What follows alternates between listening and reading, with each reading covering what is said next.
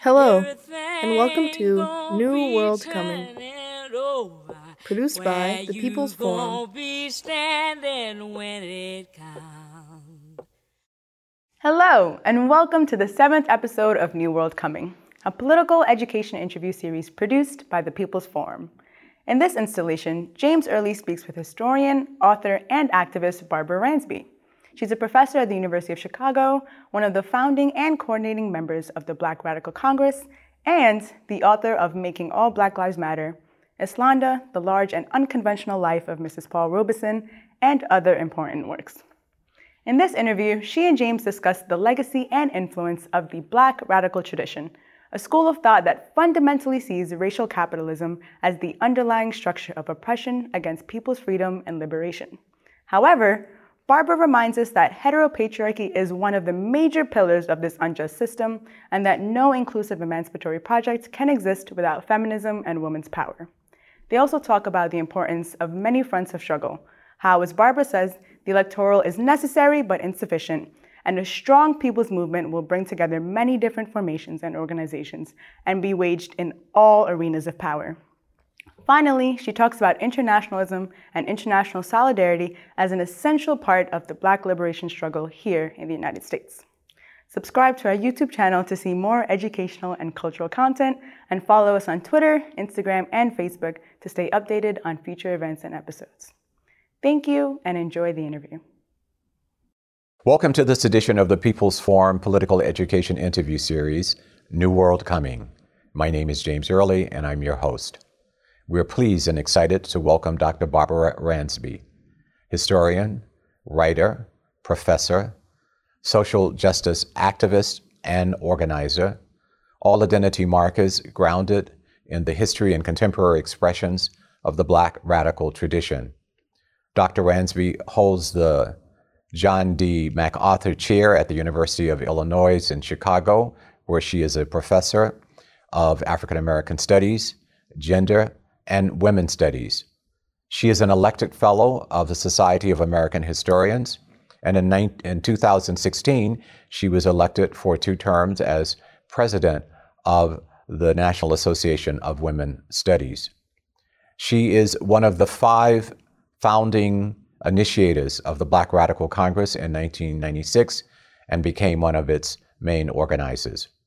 She's the author of many notable works, particularly 2 works on African American women activists in the 20th century, Ella Baker and the Black Freedom Movement, A Radical Democratic Vision, and Islanda, The Large and Unconventional Life of Mrs. Paul Robeson.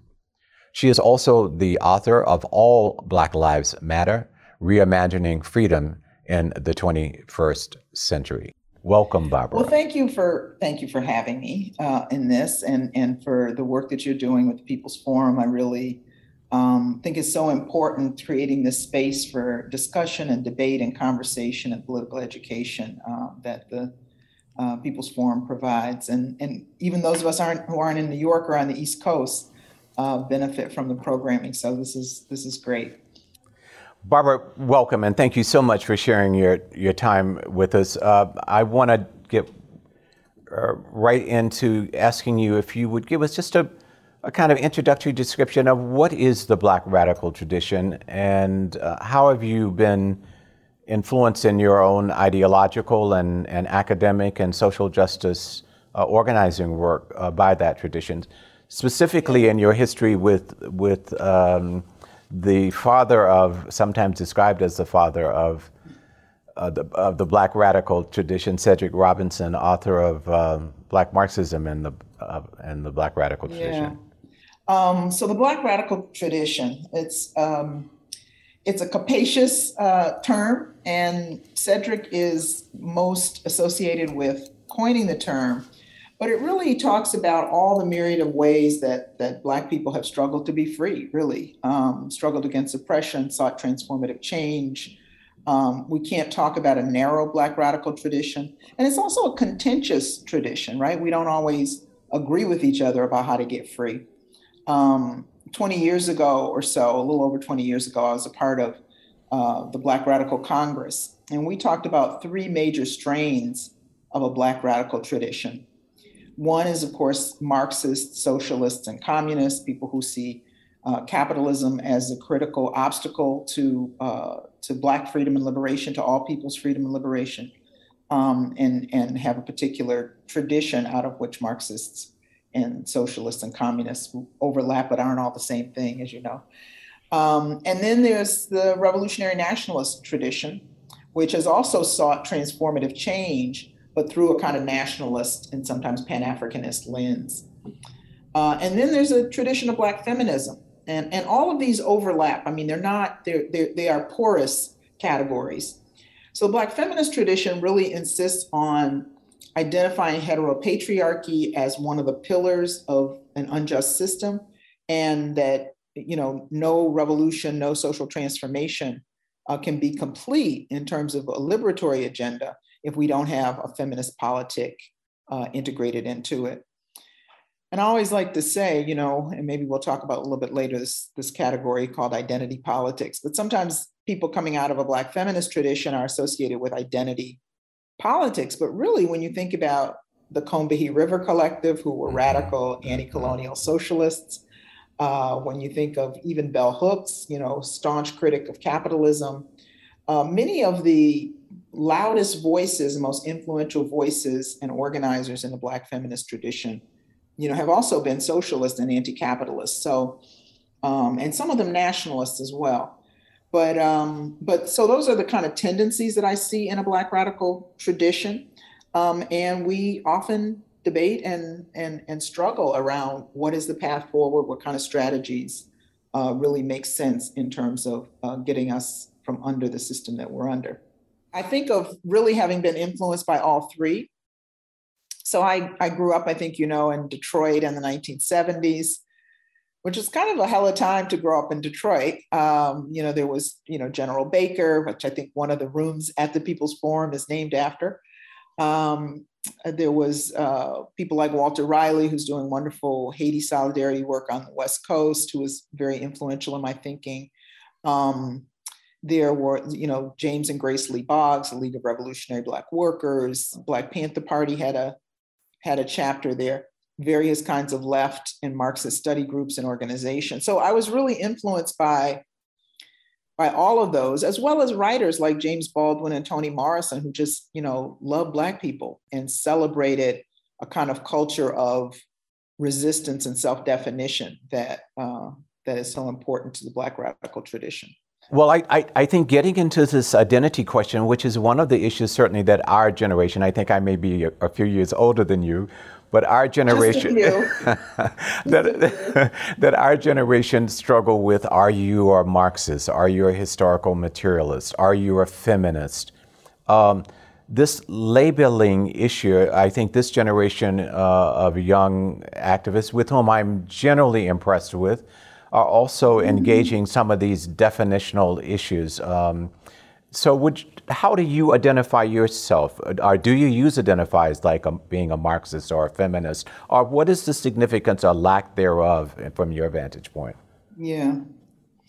Well, I think, I was reminded, I did look at one of the earlier interviews you did with my dear friend and comrade, Robin Kelly. And Robin is so articulate in talking about this, and certainly your own writing and practice over many years, is that these categories are porous, and that we can't be rigid or dogmatic about them. I do think there is a use for labels, though. People say, well, I just, believe what I believe and I might change. And, there's a discipline that is helpful when we try to say, I situate myself in this tradition, because it means I've read certain texts and I more or less agree with them. It means that I associate with people who have fought under this banner, et cetera.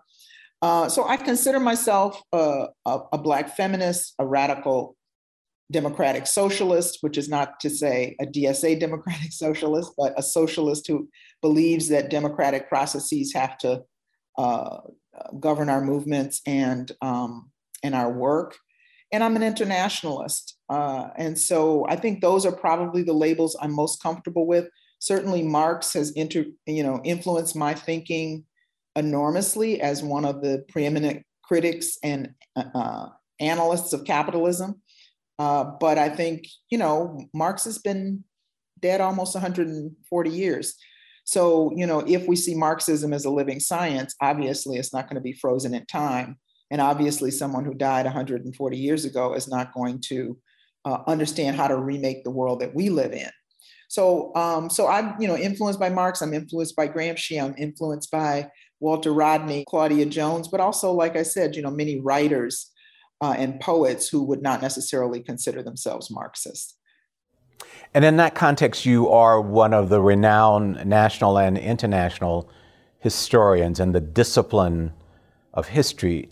Would you comment on how you see the use of the discipline of history for social justice activists and organizers, and the role of the academy in that context? We're in a period where people still talk about the public intellectual, where individuals are highlighted, but very little is addressed in these discourses about the disciplines that they bring to this arena. Mm-hmm. Well, I'm glad you asked me that question. I think most of us who consider ourselves radical thinkers, and most of us who are Black academics, have a very ambivalent relationship to the academy.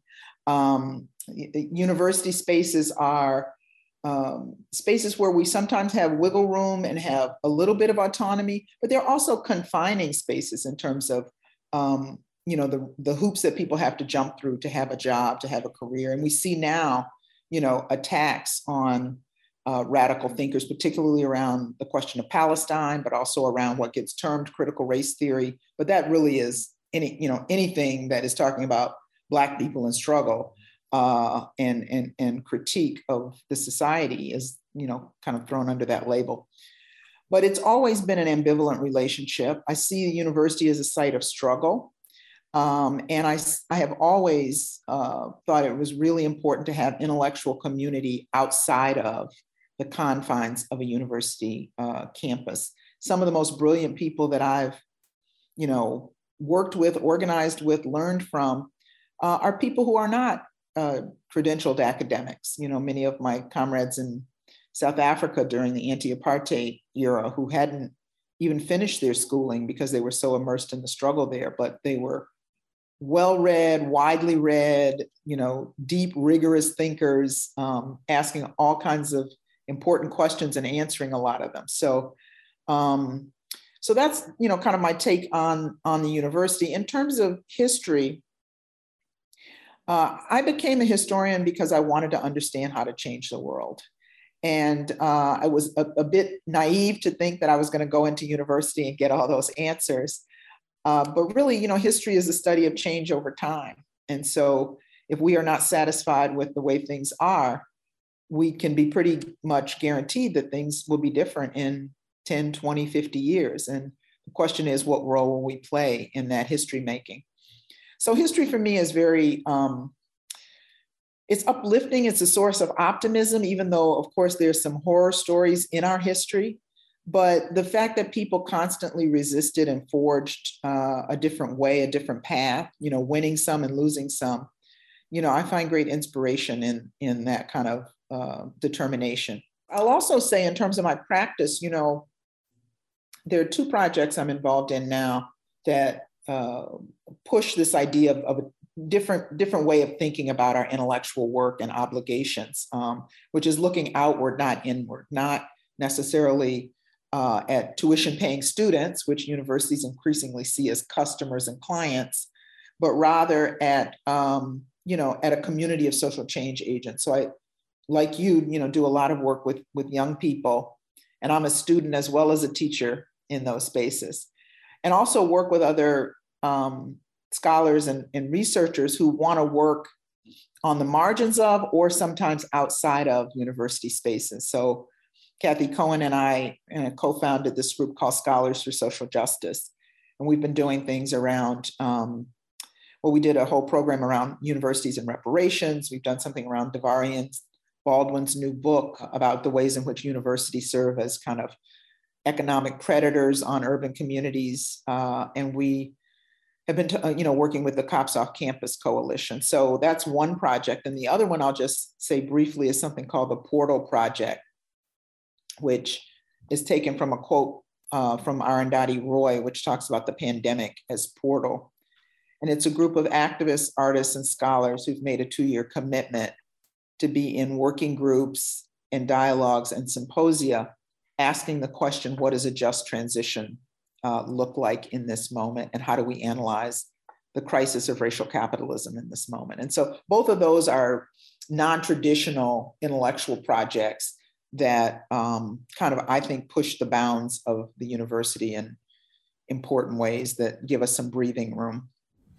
One of the theoretical frameworks that I was trained around, and that is still under a lot of debate, and particularly as we look at the U.S. today, or really as we look at global affairs, and we're literally millions of working people in this nation and in other nations are voting for right-wing, racist, homophobic, fascist. And it comes into clash with this sort of mechanistic way that I was exposed to this notion that the working class is the motive force of history.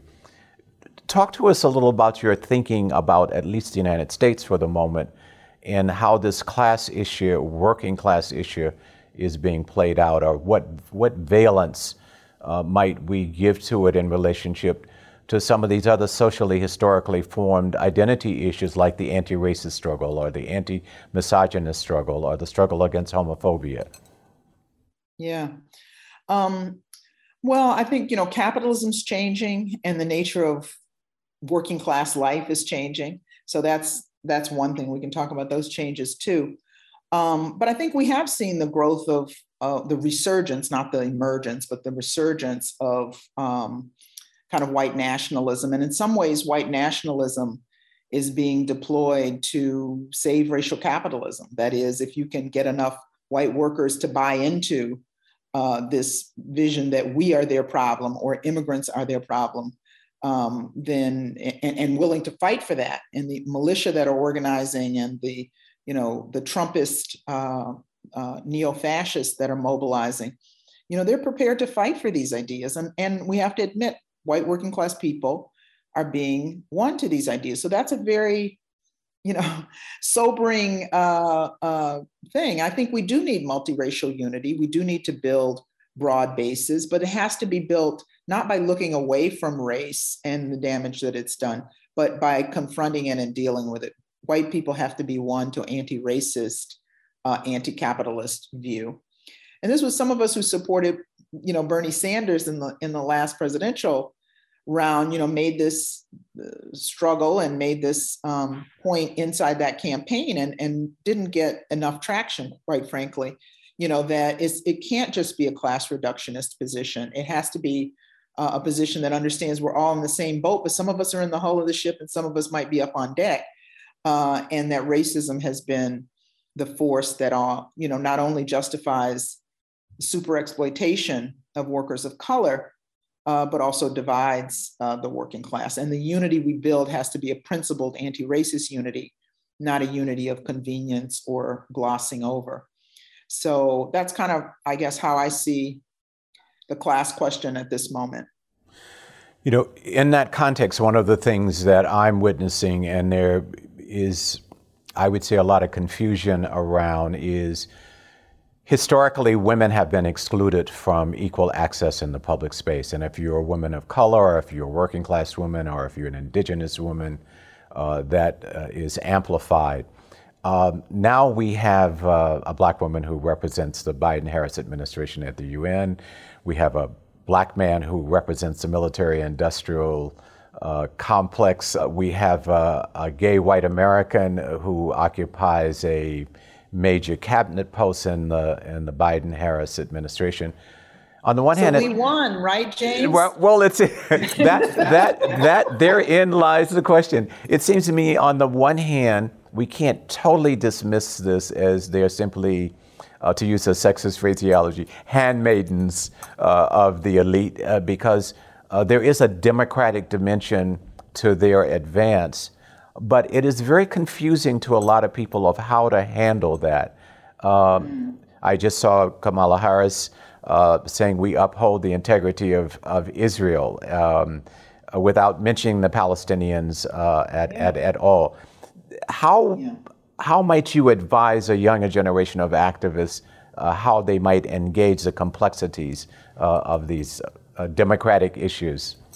Yeah. Well, we have a multiracial ruling class, and we still have white supremacy and racial capitalism. And I think actually this generation of organizers get that. I mean, it's not insignificant that the largest protest movement since the 1960s and early 70s, the explosion of uprisings around the murder of Mike Brown and later, others. But Mike Brown's, the Ferguson uprising occurred under our first Black president.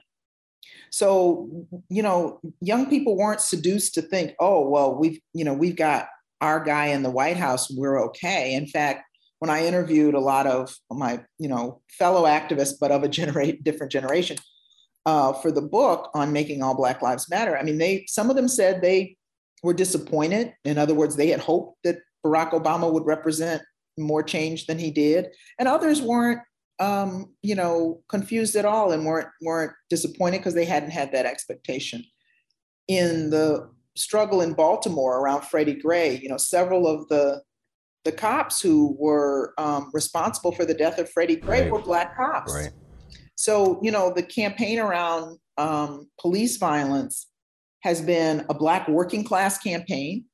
It has been a campaign that has upheld the dignity of poor and Black working class people who are the targets of police violence. And I think that's important to note, that the people who are most vulnerable, the George Floyds of the world, the Mike Browns of the world, are folks who are living on the edges, of the economy, often working in the informal economy, having had contact with police and prisons before, et cetera. So the fact that the movement has chose to champion the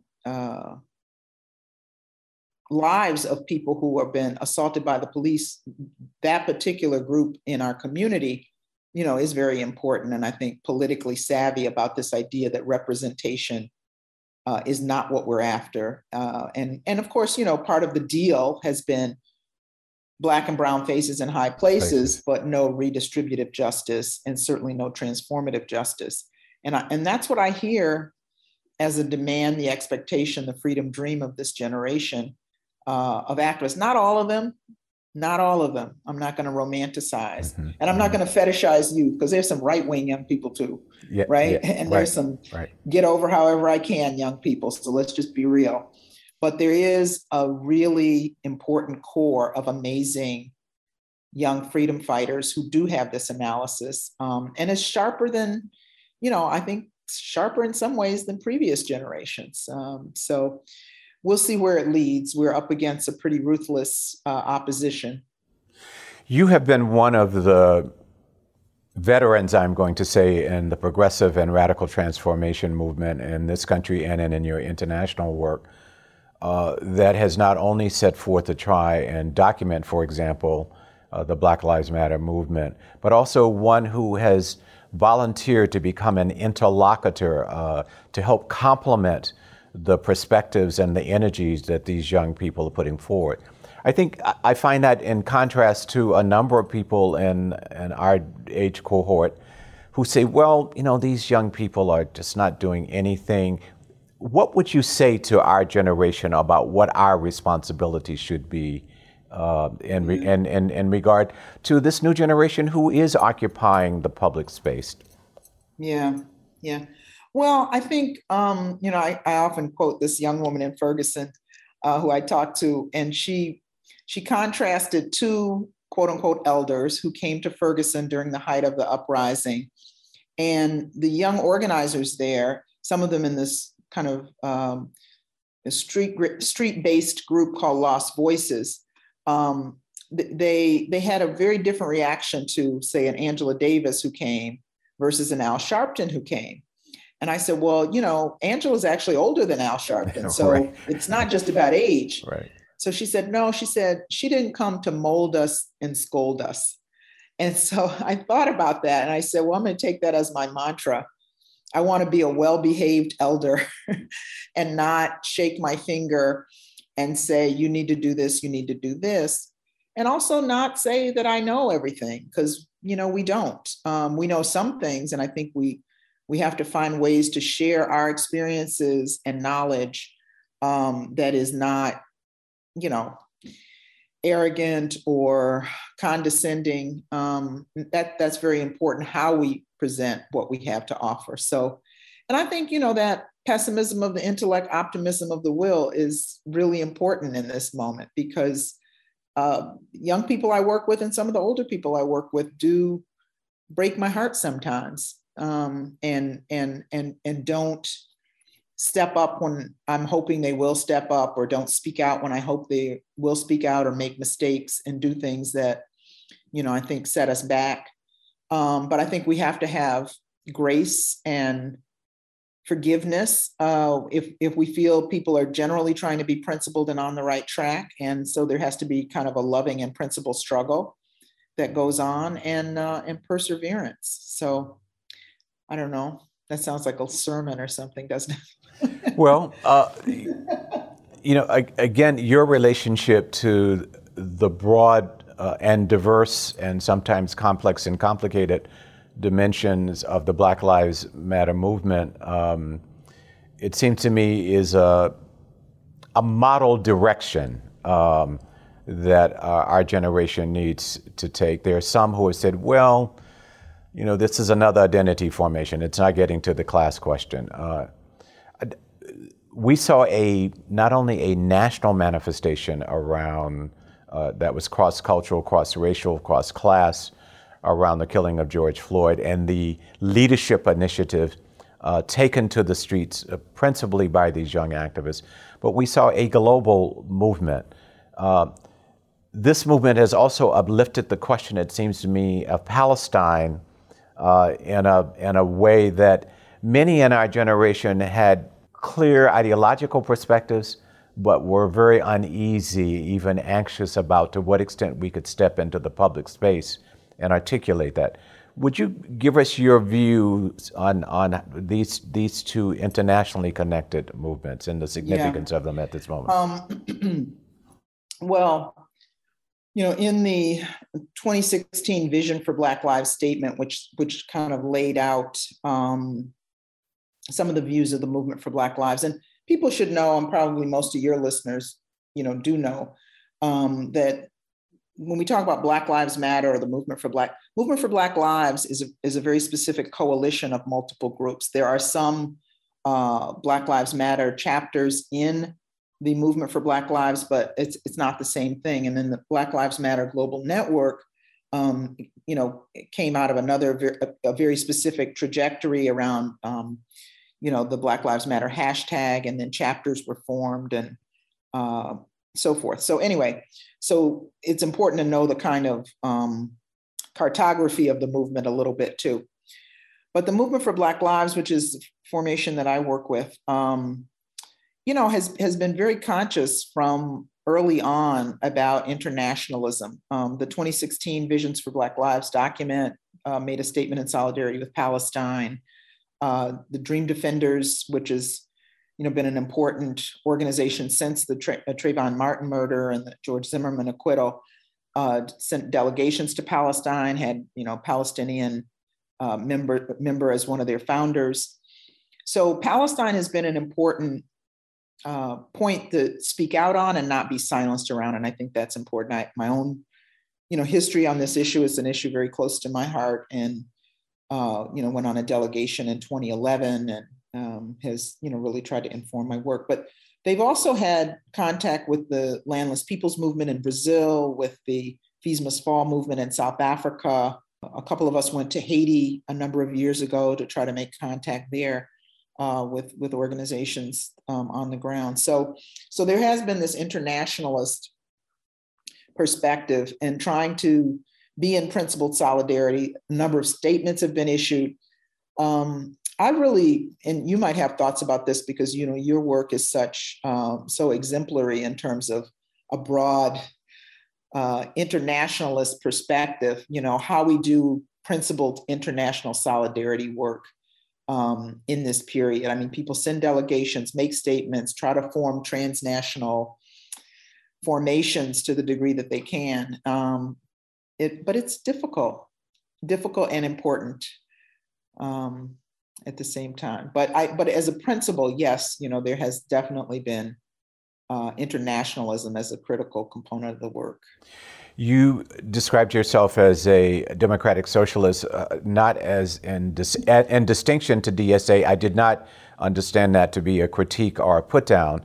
No. But the trend of politics, of ideological outlook and practical policy politics has emerged in this country, and it seems to me that it's one that many activists, older and younger, sometimes simply dismiss or observe in ideological terms rather than the reality for what it has brought in terms of local elected officials, that literally thousands, if not millions of people across the country identified these as the stewards of policy representation that they choose.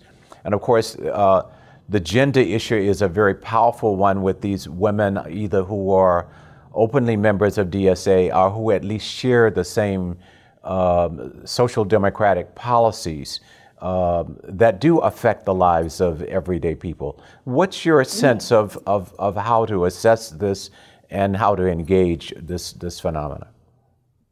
Yeah, I think, electoral politics is been very interesting in recent years, right? For the reasons that you're outlining. I love the squad. We've done events with and for them. Rashida Tlaib is a dear sister and friend. I think, electoral work is necessary and insufficient. And I think we have to say both of those things. We still need to build movements. We cannot just elect our way to freedom. We have to build people's movements, neighborhood organizations, unions, feminist formations. We need lots of different organizational formations and lots of arenas of struggle, and cultural arenas as well of struggle, in addition to the electoral arena. So that's said as a kind of preface. But I think, DSA, Working Families Party, Justice Democrats have really pushed back against the centrist Democrats in the Democratic Party in ways that we just really have not seen before. And so it creates a critical tension inside the Democratic Party. Now, the last time I talked about this, I had a friend call me and say, "You're supporting the Democratic Party. I'm so disappointed in you. I expect so much of you." I said, "You're not listening, brother. You're not listening." Because that's not what I'm saying. I'm saying that, that is an arena of struggle, like the racist universities are arenas of struggle. And, it is, a lot of it is defensive work and harm reduction work, to get bills passed that, allow more of our people to eat and, takes the weight of a knee off of our neck. That is a survival strategy, a harm reduction strategy. It is not a transform the world strategy, right? But it is part of it. So I think we have to, we on the left, we have to walk and chew gum at the same time. So just because we say, vote for the lesser of two evils, or vote for somebody who represents a progressive that is not a radical platform that's going to push back against this white nationalist onslaught, doesn't mean you're selling out or giving up. We used to juxtapose reform versus revolution. And I think we have to think of some kinds of reforms as important. And so it means reform and revolution. But we're not having a revolution right now. Revolution is a process. So, I just think thinking in these binary terms are not helpful. And thinking with a rigid dogmatism is not helpful.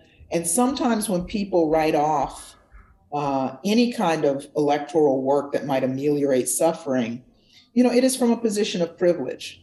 Because if you say, "Oh, you're just fighting for those crumbs, you got one more dollar." Well, if you got $50, one more dollar might not seem like much. If you only got $3, $1 actually may mean that your kids eat 2 meals instead of 1 meal a day. So I just think we have to tread lightly. We have to have a nuanced approach. Definitely keeping our eyes on the North Star, but also dealing with bread and butter issues in the now. For me, you make some very elucidating perspectives here. I tend to think of it as progressive reforms versus reformism. And that underneath this, what we are really seeing is a reflection of the consciousness of millions of ordinary people. It is what it is, and it will not change unless they engage it at a practical level.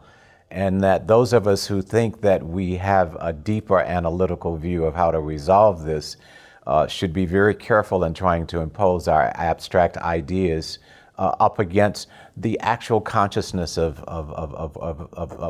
ordinary people. And I know that this is one of the issues that not only a lot of younger activists are struggling with in their practice, but older activists about how to deal with the fact that millions of ordinary people have invested their consciousness in the instrumentality of the Democratic Party, which is less about the leadership of that party than it is about it is a contending force with the white supremacist, racist, homophobic fascism that we're facing coming from the other party where millions of Americans are also organized around. Yeah. And when I said, I mean, and I can't actually, I don't remember who said this, but I repeat it quite a lot. The idea of working inside, outside, and against the state. That I think that's an important strategic frame for understanding the work. Here in Chicago, we have a city council where we had at one point with 9 democratic socialists, all of whom I support, who are on the city council. And, every time we had a demonstration, somebody was arrested, we called them to come to help get the person out of jail, right? So it wasn't like you're over there doing this and people are in the street doing this. There was a sense of relationality and commitment. And people came out, Rosana Rodriguez here, a wonderful, Puerto Rican activist and city council person in DSA. She come out at midnight, to get out of bed and come out and use her title and position to get access to make sure people are okay, et cetera. That's strategic. It's not like she's leading us to freedom, but it's strategic, and she realizes she's in service to a bigger movement and not just, certainly not the Democratic Party. But the other thing I'll say about coalitions, and a very, very broad coalition, multiple coalitions came together to defeat Trump in the last presidential election. But then, of course, immediately after the election, there was a kind of refragmentation. And we've seen this in the past, the United Front Against Fascism, in the World War II era. Afterwards, we saw the Cold War McCarthyism and a kind of liberal attack on radicals who had been allies only moments before. So I think we have to think on all these levels at once. It doesn't mean that we then have, black and white positions, but it means that we are anticipating and seeing, in one context, we may be able to have alliances, but we understand that the fundamental vision and principles are not aligned, and we have to continue. We might get somebody elected and then the next day have a protest to push them, to do things they don't want to do. So, just to hold all that at the same time, I think is an important challenge and an important talent for serious organizers. Well, perhaps to round out our interview, I identify with your self-descriptor as a democratic socialist in terms of the construction of socialism, not how to harmonize the ragged edges between labor and capital, which is the more classic orientation towards, at least from Europe, as we would understand democratic socialists. Tied to that, I am very impressed by the fact that over the last 3 or 4 years that a number of polls have shown that there are literally millions of young adults in this country who identify with some perspective about socialism in obvious contrast to what they understand the practical implications of capitalism if they're not dealing with it theoretically. But on the question of the construction of socialism here and around the world, what observations might you share with this younger generation of activists? Yeah, I mean, there have been a number of studies just in terms of numbers of people open, and younger people overwhelmingly are critical of capitalism and don't see it as a system they want to invest in. And I think it is as much the hope of the failures of capitalism and the hope of socialism, this enormous wealth disparity, the callous disregard for human life, the growing prison industry, which is, being shrunk ever so slightly, but, the kind of carceral logic of this society that people are pushing back against. But yeah, the world has a lot to teach us, what's happening in Latin America right now, and there's been ebbs and flows. We, of course, have a Bolsonaro in Brazil. At the same time, we have an amazing people's movement that has persevered and fought and continues to fight. I even think, the Zapatista lessons in Chiapas is an important one.